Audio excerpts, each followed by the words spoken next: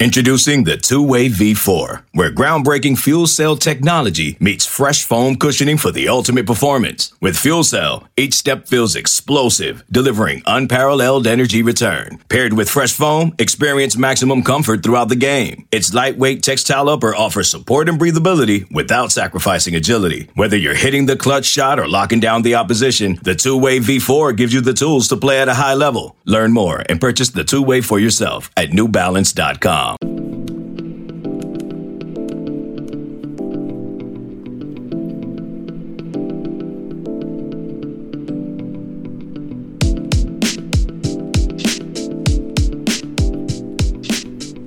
Welcome into the Hoist the Colors podcast. I am Stephen Igo, the publisher of HoistTheColors.net, and it is our post-signing day podcast recap as we're going to take a look at the 2022 ECU early signing class. As Mike Houston said yesterday, this will not be the completion of the signing class, and this will not be obviously where they're done because we still got the February signing date. And really with the transfer portal, guys can commit and enroll for the spring without even signing.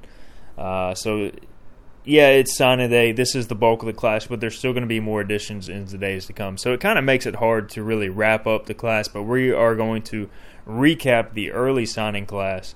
18 players were announced as the signing class yesterday, 15 from the high school and JUCO ranks that signed their letter of intent, 3 transfers, and we will get into each of those players in the next 30 minutes to an hour. We also got your questions on Twitter that I asked for to recap the class, and we'll hit on a lot of these guys. But, you know, the first thing that stands out about this group is the offensive line. And it's the first thing I asked Mike Houston about on Wednesday at his press conference, just the need to continue to upgrade the offensive line. That was the focus of this class, and it's obvious when you look at the numbers. 5 offensive linemen, and really they wanted more.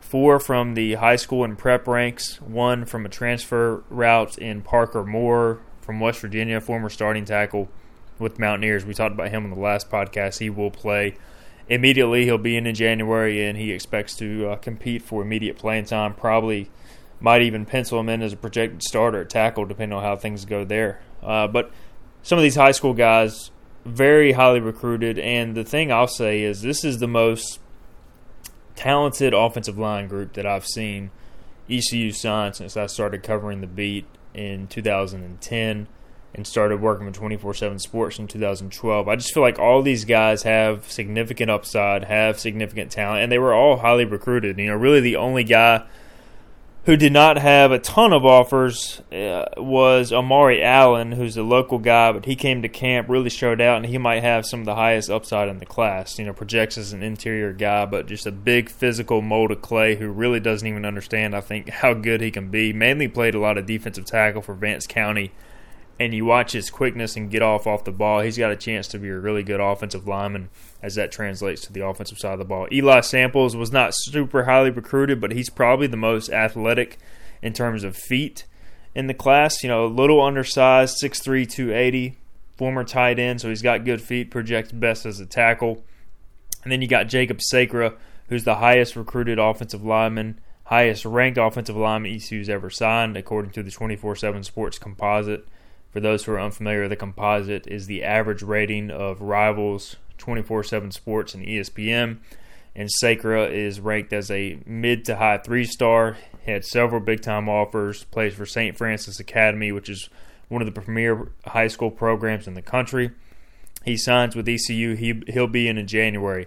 Then another guy, Ethan Lang, also from a premier program, IMG Academy. And St. Francis actually was the only team to beat IMG this year, which speaks to the level of both teams' talent. But those 2 guys will be in January. They potentially have a shot to play early. I think Ethan Lang, who projects best as a center, probably has the best shot to play early. Sacra, I think, still needs to come along in some areas. But his long-term potential at 6'5", 315 pounds is legitimate. I mean, it's as he gets a year or 2 in the program, continues to work on some things, continues to polish some things, and he could honestly play center, guard, or tackle. He played all those positions in high school. So it'll be interesting to see where he fits in with ECU. But this offensive line group, both for the short term and the long term, really sets up ECU, I think, for a good amount of success at that position. We all know how maligned it has been in terms of criticism, in terms of injuries impacting that position. But that's why really, in my opinion, you have to sign 4 to 5 guys at minimum every year, just because you're going to lose some guys, you're going to have some misses. And this is a great first step to kind of getting back to or getting the program to where it needs to be up front.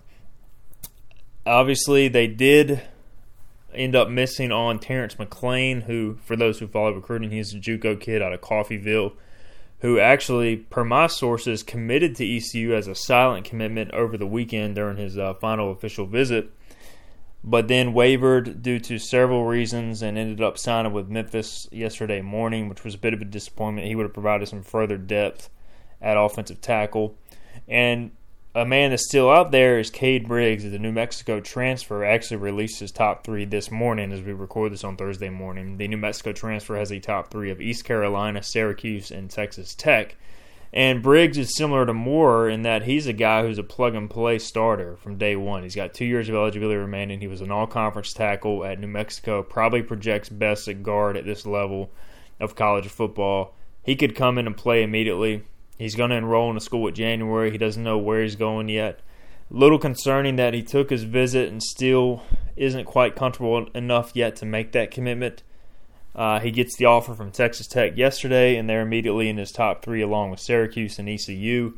But he can't visit those schools. He can drive down on their own, him and his family, but he can't do an actual recruiting visit because it's a dead period from now until the start of the January semester at most schools across the country. So if he wants to get into school in January, he's going to have to make a decision based off his comfortability with the school without really taking a recruiting visit there if it's Texas Tech or Syracuse, or he can go with ECU, which he knows he's visited. He's met with the staff in person.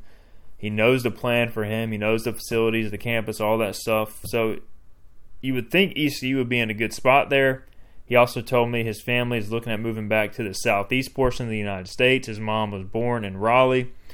To me, I think the legitimate competition here is Texas Tech. I think Syracuse is in the mix, but I think it would be ECU or Texas Tech. We'll see how that transpires. But if you can get Cade Briggs to close out this class, that would be a huge addition. If not, there will be other guys in the portal, but you would be getting a probably surefire starter enrolling in January to really shore up your offensive line along with Parker Moore for next year. So we'll continue to monitor his situation and bring you that news on hoistthecolors.net. Now, continuing to dive into this class, you look at the other side of the line, and yeah, the offensive line was clearly addressed, but you look at the defensive front, and I like these guys too. J.D. Lampley, C.J. Mims, 2 high school defensive linemen who have been committed since the summer. Lampley was one of the first guys that defensive coordinator Blake Harrell offered upon getting the job in early 2020. And it was interesting to kind of talk to him throughout the recruiting process and see that relationship grow. You know, South Carolina offered. You had some other schools come in like Liberty, Duke, Yale offered. So clearly a smart individual. But just he always seemed like a fit for ECU. Like just kind of a down-to-earth, chip-on-the-shoulder mentality. I really think J.D. Lampley is going to be an awesome fit at ECU. I think fans will fall in love with him when he gets there and starts playing. He's got an extremely high motor, which I know is cliche to say for a man like J.D., but I think I really do. You turn on the film and it just never stops. He's going 100 miles an hour. C.J. Mims, incredible upside. And you can see the upside in watching his game and comparing it to his brother, Chandre, who also is coming to ECU as a grad transfer from Charleston Southern. Chandre is extremely quick, not as big as CJ, despite being, 5 or 6 years older at this point. He's listed at 276. CJ is listed at 6 foot, 302 pounds. But CJ has many of the same traits that his brother has. Very quick off the ball, good feet, pretty long arms, has the ability to separate from opposing offensive linemen. And I think you look at these 3 guys, Chandre, of course, coming in the mid-year. I think he will be an impact guy. We'll get more into that later as we got a question on the type of impact Chandre can make in 2022. I think CJ and JD long-term, will end up being a step up above what ECU is playing with now along the interior defensive line. I mean, you brought in so many young defensive linemen with the 2019 class. Those guys are still developing, but I feel like these guys are even a step above them And that's what you want to do. Every year you want to recruit better and better talent.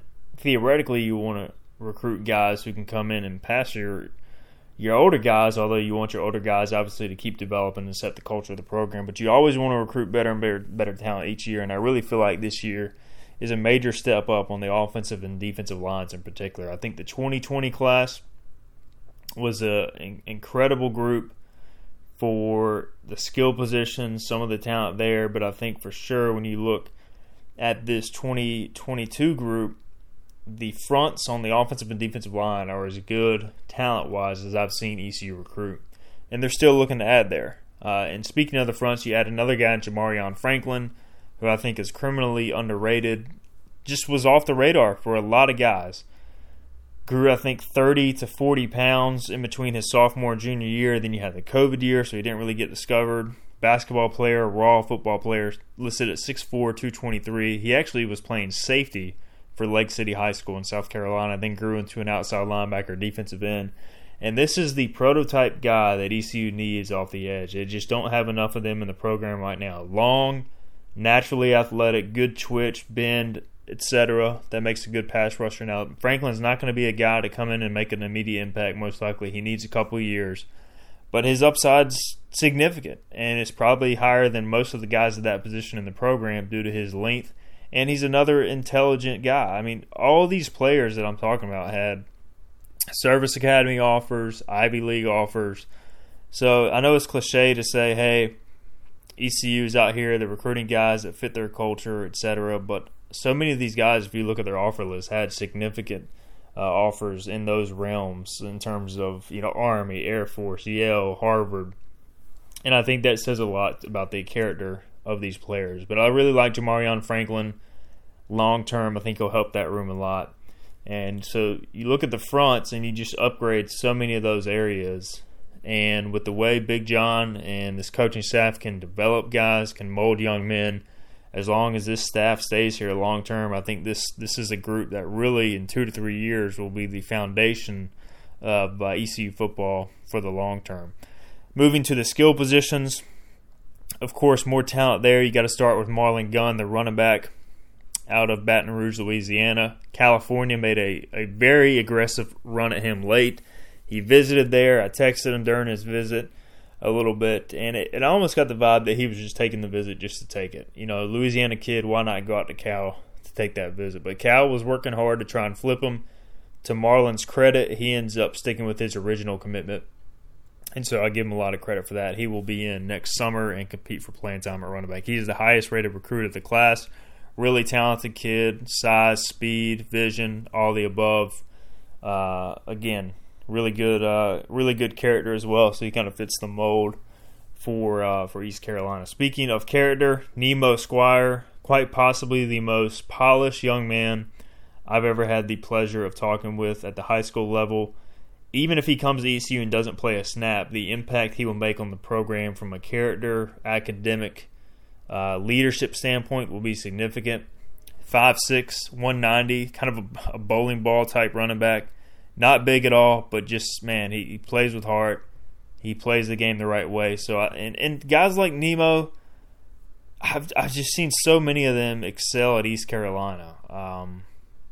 It's so much about drive, work ethic, mentality, and Nemo has all those things. And whether or not he becomes a significant player at ECU or not, time will tell. But I think he's got all the makings of a guy who can be an overachiever at ECU. Continuing to move along this list, Isaiah Brown Murray, really solid cornerback. Again, little undersized at 5'9", but he reminds me a lot of Jaquan McMillan and Malik Fleming, that he's just a guy who can cover. He's a guy who has great speed, good feet, good special teams player. Like Jaquan McMillan and Malik Fleming were the same way in high school. Scored on special teams all the time. Just made plays in the secondary. Come from good programs. Isaiah Brown Murray fits all those categories, and as an early enrollee, will get a chance to make an impact early and have a chance to compete for playing time and depth behind those guys. Continuing with the secondary, the Pirates also add Siobhan Ravel out of Lewisburg College, probably the most athletically gifted guy in the class, or one of them.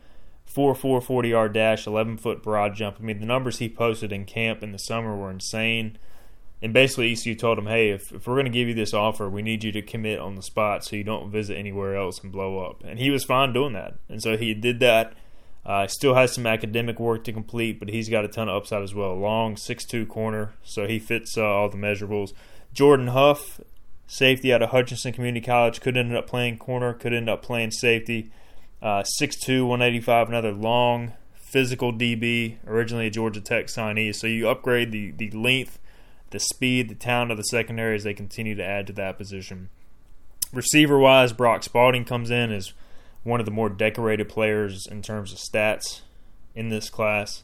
Really like Brock, man. I just think he's an absolute gamer. I think him getting in early will really help. He's probably the starting slot receiver of the future beyond Tyler Snead. Excellent hands, great catch radius, good after the catch.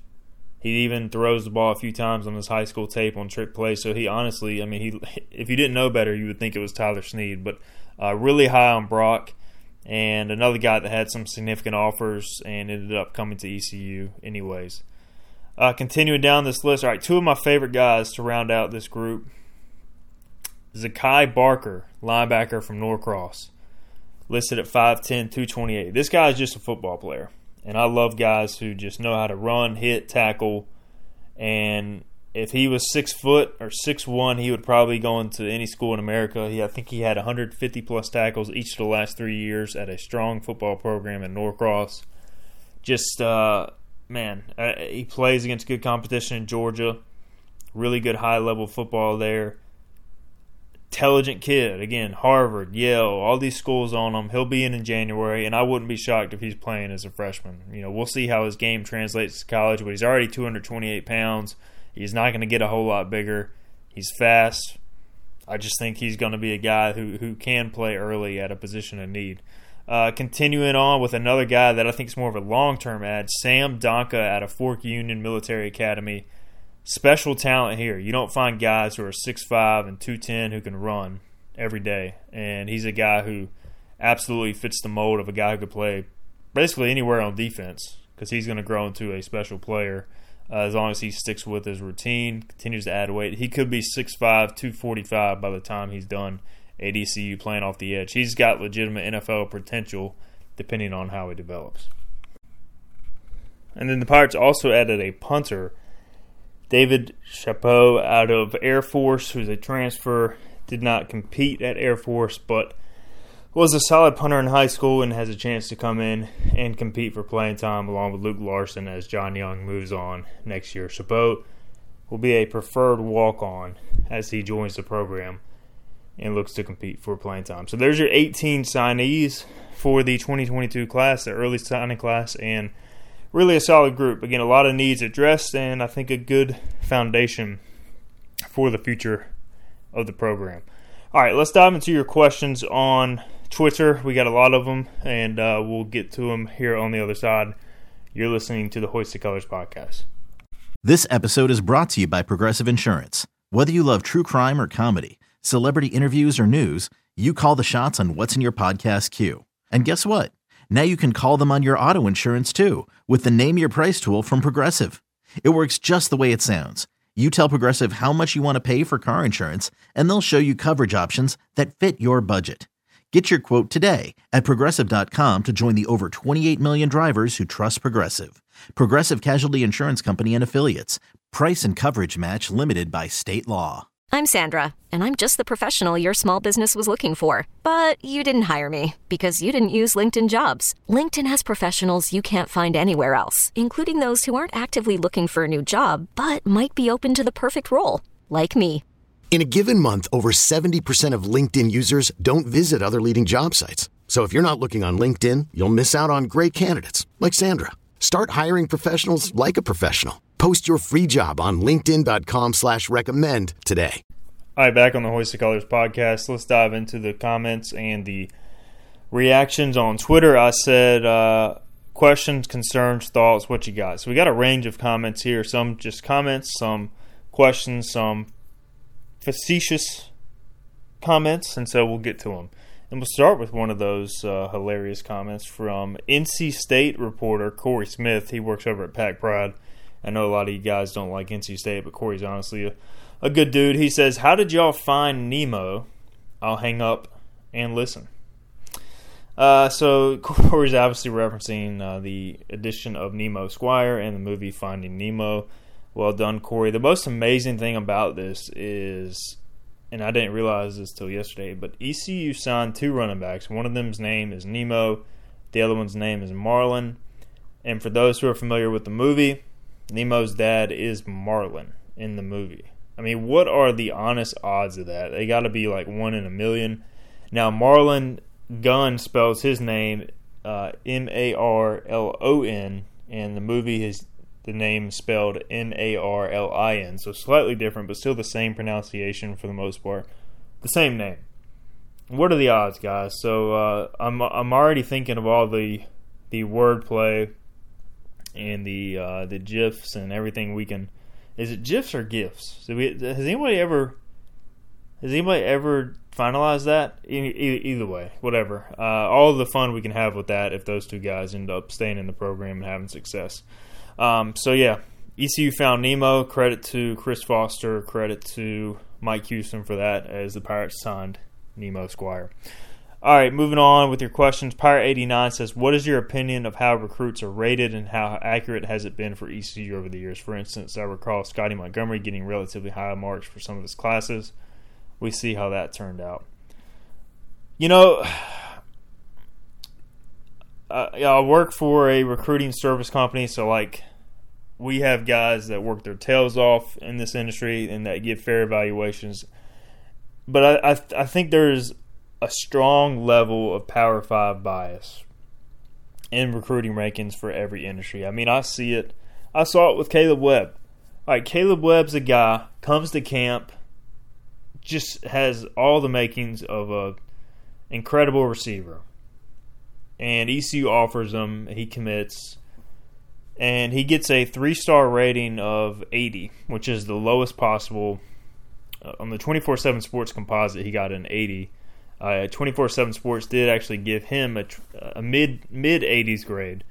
But basically, he was the lowest rated kid in the class in the summer when the majority of the guys first committed. So, same player, just undiscovered, underrated based on his offer list. Now, as he starts getting more offers and gets more attention, all of a sudden his rating starts to get bumped. Well, he's the same player, he's just getting discovered more. And granted, he did improve. He didn't play a ton his junior year because he played more DB, but he got a ton of receiver action as a senior. He goes and has a phenomenal opening game in the Atlanta Falcons Stadium where every scout is in attendance and they see him, and then he blows up, et cetera, et cetera. By the end of his recruiting process, he's gone from a 3-star, low 3-star, to a 4-star. Again, same player. A lot of this was just based off attention, notoriety. And so I've just seen that happen so many times over the year. Jakari Caldwell, same deal. For the, committed to ECU a couple years ago in the 2020 class, was a low to mid 3-star. Blows up late before signing day. South Carolina, Baylor, they all offer. All of a sudden, Jakari Caldwell is a 4-star right before he flips from ECU to South Carolina. Caleb Webb's a 4-star right before he flips from ECU to Tennessee. I mean, it's pretty obvious, guys, what's happening here. And, I mean, I really do believe that the rankings or the commitments for some of the Power 5 schools do get inflated just because, hey, well, if he's going to Tennessee, he can't be a low 3-star. I mean, that's not possible. So we have to make him a high 3 or a 4-star.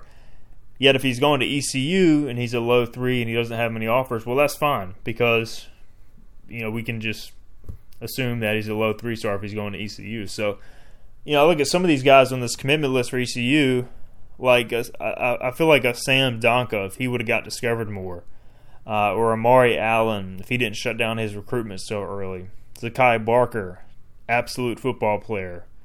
J.D. Lampley, if he commits to Duke over ECU, he's probably got a higher rating. Just being quite honest. So, I feel like there's an extreme bias towards the Power 5 in these recruiting rankings, which is whatever. It's part of it. Marlon Gunn, he was dropped a little bit, as was Jacob Sacred after they committed to ECU. They were actually ranked higher, so I think Gunn was a 4-star on Rivals. Now he's a 3-star. So, there's a bias, and there are a couple guys who I feel like Andrew Evans, who covers Florida and Georgia and South Carolina for us, Florida and Georgia particularly.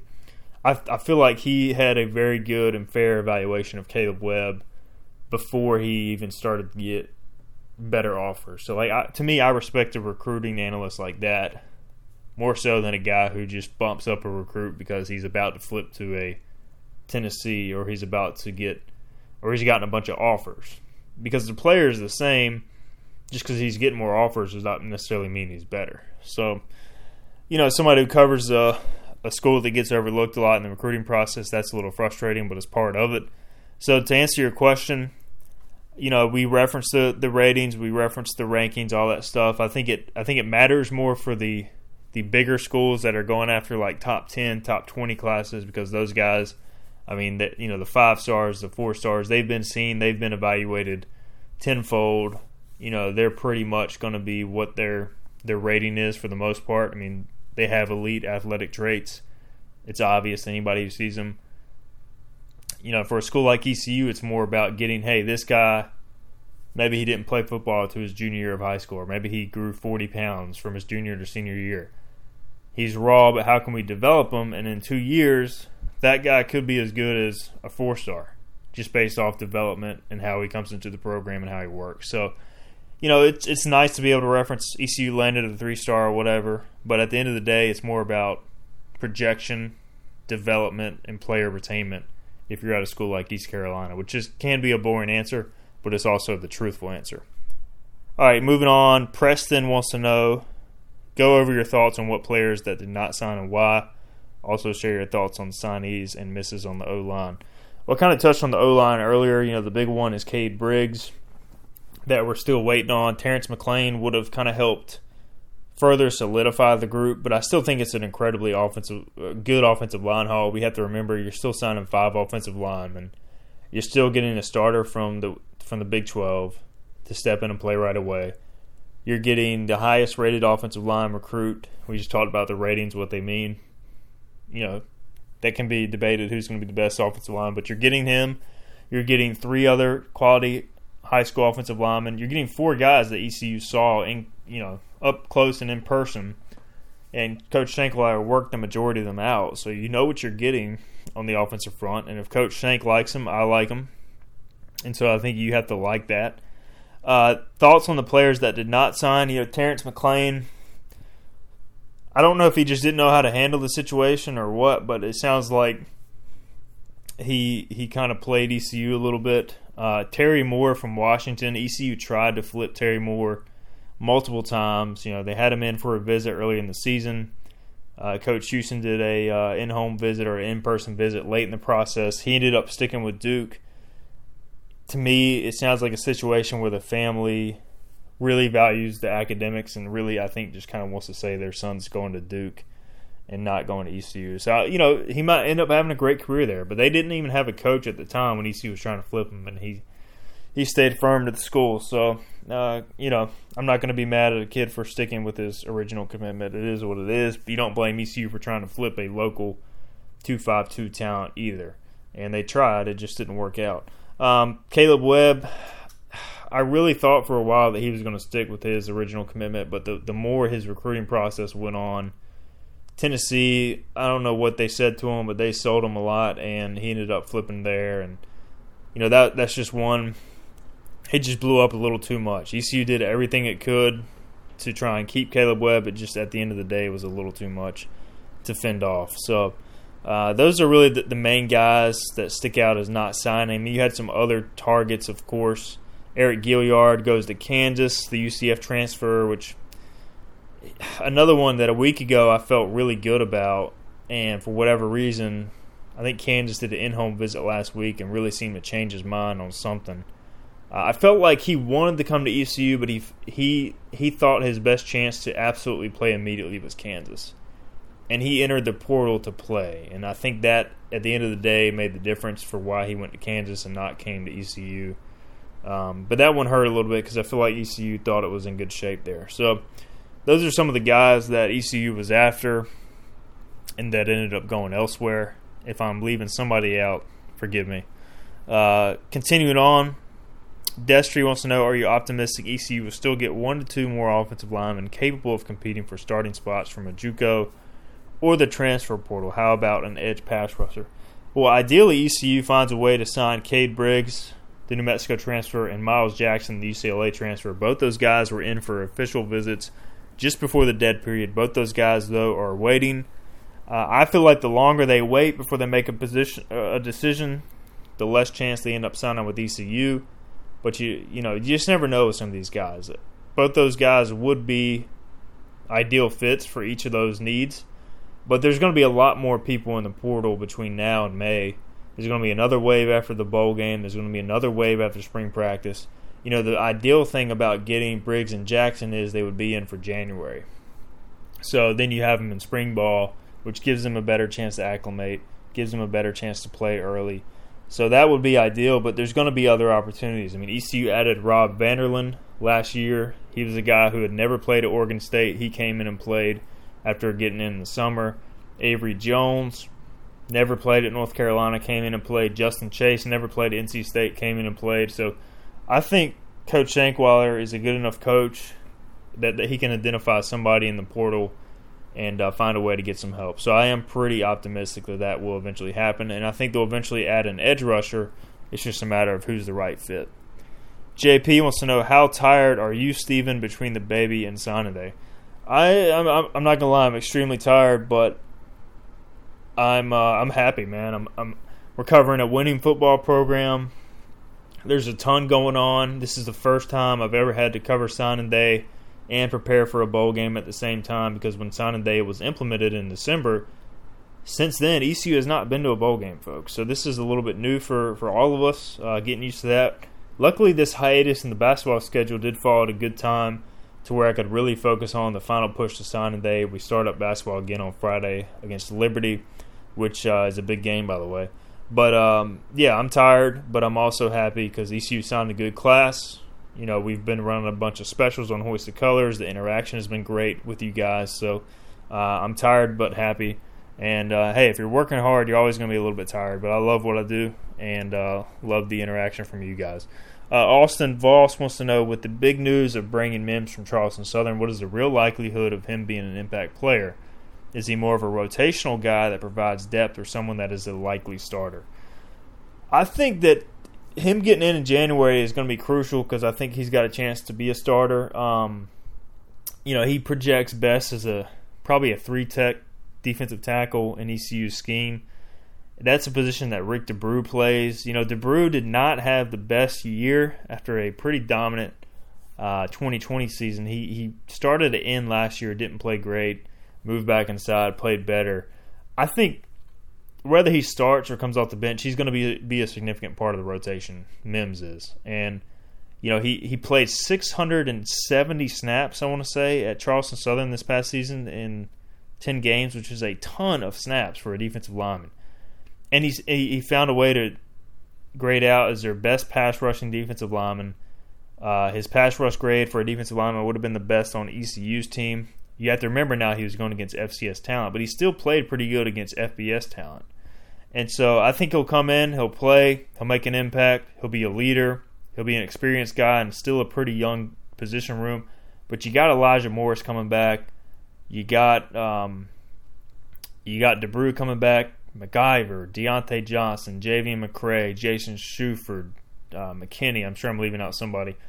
I think he'll be an upgrade over some of those guys, but he'll also just be a part of the rotation at the end of the day, because ECU rotates 6 to 7 defensive linemen a game. So, but he had 43 pressures last year, 8 sacks, 16.5 tackles for loss. So really good numbers. I think he'll definitely play, and I think he'll be just another piece to a really good defense coming back next year. Brooks Hill, he wants to know, what do you foresee on the recruiting board between now and the next signing day? Additions, subtractions. Subtractions, I expect a number of guys, honestly, to enter the portal after the bowl game. And, we haven't – I don't want to get into those individual names yet, but I think if you look at the roster and you look at the depth chart, guys who have been here 3-4 years and just haven't progressed, they're going to be told to play elsewhere. And I think ECU is going to try to find them a home elsewhere. What do you foresee on the recruiting board between now and the next signing day? I think, I asked Mike Houston, what are the needs?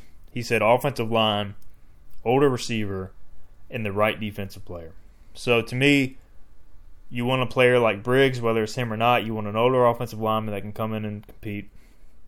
You want a guy like Miles Jackson who either is going to help you off the edge as a pass rusher, or a guy like Gilliard who's going to be an immediate starter at linebacker. And then also receiver, you got C.J. Johnson, Tyler Snead projected to come back, but you really need another frontline guy to kind of take your offense to the next level. And they're really honing in on not just a guy who can come in, is talented. They want a guy who can come in day one and be a starter. So I think those are the three big needs. And then if you can add an intriguing player elsewhere, you might do it. But the space is pretty limited. So those are the three big real needs. And I think you'll see some guys who are subtracted from the program due to the portal and just the roster crunch. Chris Melvin says, how does the ECU class compare to classes from the other AAC teams? Right now, 24/7 Sports ranks it the 5th best class in the American, the 75th best class nationally. If you look at the American team rankings, ECU's got 15 commitments, Cincinnati's got 20, UCF 16, Houston 15, Memphis 17. So ECU's right around that median. It's interesting because like a USF only has 10 high school and JUCO commits, but then they have a ton of transfer commitments. And so 24/7 Sports just recently released its transfer team total rankings, which is still being kind of finalized, all that stuff. And like a USF would be ahead of ECU in those when you count the transfers. They've got 11 transfers committed and some pretty highly touted guys. But at the same time, they're basically trying to build their program through the transfer portal, whereas you have an ECU that's trying to supplement their program that's already built, their roster that's already built with guys from the portal. And so it's hard to compare, but I think you're going to see a Temple take a bunch of transfers. You're going to see SMU take a good amount of transfers, maybe Tulane as well. ECU, I think, is in a pretty good spot to where they're able to continue to take a number of high school kids, build a program that way. You see most of the better teams in this league not loading up on the transfer portal already, whereas the ones towards the bottom are trying to get that quick fix. So, it's around the middle of the pack, towards the top of the middle of the pack right now, behind Cincinnati, UCF, Memphis, and Houston. So I think it's a solid class, and I honestly think a number of these guys are underrated. So I just really feel like it's a great class for ECU. And I think it's not as good as Cincinnati's, realistically. It's probably not as good as UCF's, but it's a very good class. And I do feel like a number of these guys have a ton of long-term upside. KJ asked, do you see a QB transfer in the making and any extremely fast wide receivers as a possibility? QB transfer probably won't happen, at least incoming. You might see somebody leave at some point, but you got 5 scholarship quarterbacks projected to return. 4 of those are underclassmen. I think they recruit a quarterback for next year, not this year, in terms of this year's class. Any extremely fast wide receivers, yeah, I mean, if you get a number one guy in the portal that's fast, I think that's somebody you want to take. But they're just looking for the best possible number one receiver. You got a fast receiver on the roster that they don't use enough, or for whatever reason haven't utilized a ton in Josiah Hatfield. So you have some speed coming back at receiver. Obviously, if you can add more, that would be a ideal fit. So I think that is a need, but they just want the best possible receiver that can come in and play right away. Whether that's speed, size, combination of both, we'll see. Mark Griffin says, I thought it was a good signing day, stacking the house. Yeah, I agree. Most importantly, they continue to build the trenches, which is crucial. Tim says, how many scholarships did they save for February portal guys?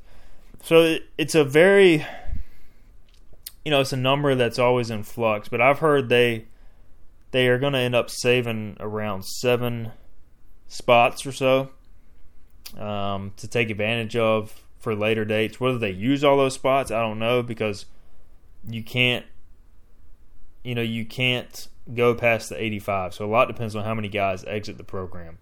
Right now, they're projected to be over the 85, so you'll see some guys exit. They're still looking for some last-minute additions. And then they could technically sign up to 32 due to the transfer rule, because the NCAA instituted that if you have 7 guys leave via the portal, you can supplement or replace them with 7 guys above the original 25 counter rule. So that would give you 32. Now, I'm getting way into the weeds here. But either way, I've heard probably about a handful more guys are expected to sign, if that makes it easy. Todd asks, will any of the 2022 recruiting class not qualify based on academics? Good question. As far as I know, talking to Siobhan Ravel, the Lewisburg College transfer, he still has some work to do to qualify in the spring. That's why he's not enrolling early, so he's got to get that work done. Beyond that, I expect most of these guys to have little problem getting into school. Most of them are early enrollees, so Ravel's the one to watch. If I hear of anybody else, I'll let you know, but I know that he's kind of the one that still needs to get some work done.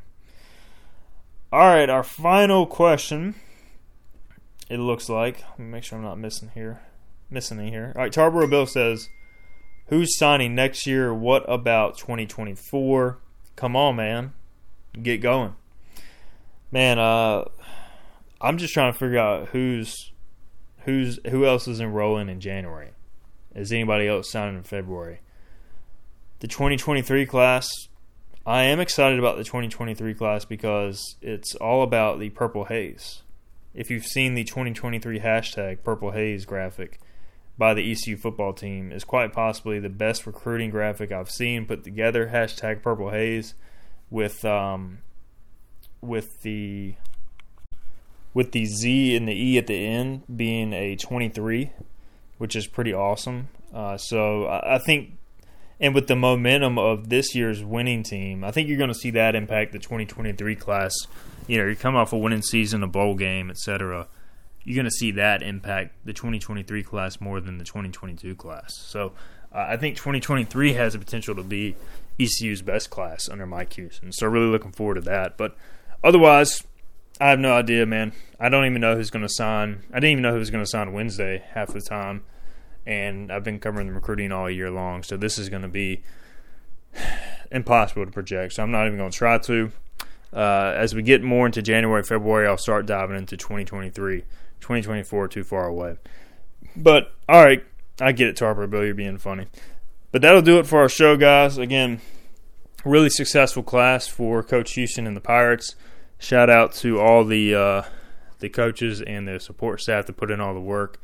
We obviously do a great job putting in a ton of work covering it, but the coaches and player and the support staff, it's just a nonstop grind, and the players who host the recruits. So shout out to them for putting together a strong class, and the class will continue to grow, hopefully in the coming weeks as well. All right, we'll be back with you perhaps sometime this weekend, early next week, as we dive more into the Boston College Bowl game. Less than 2 weeks until that bowl game is here, so we got to start cranking up our coverage for that. Also, we're going to talk some basketball coming off the Liberty game as ECU gets closer to conference play as well. But I appreciate you guys listening, and we'll be back with you next time on the Hoist the Colors podcast.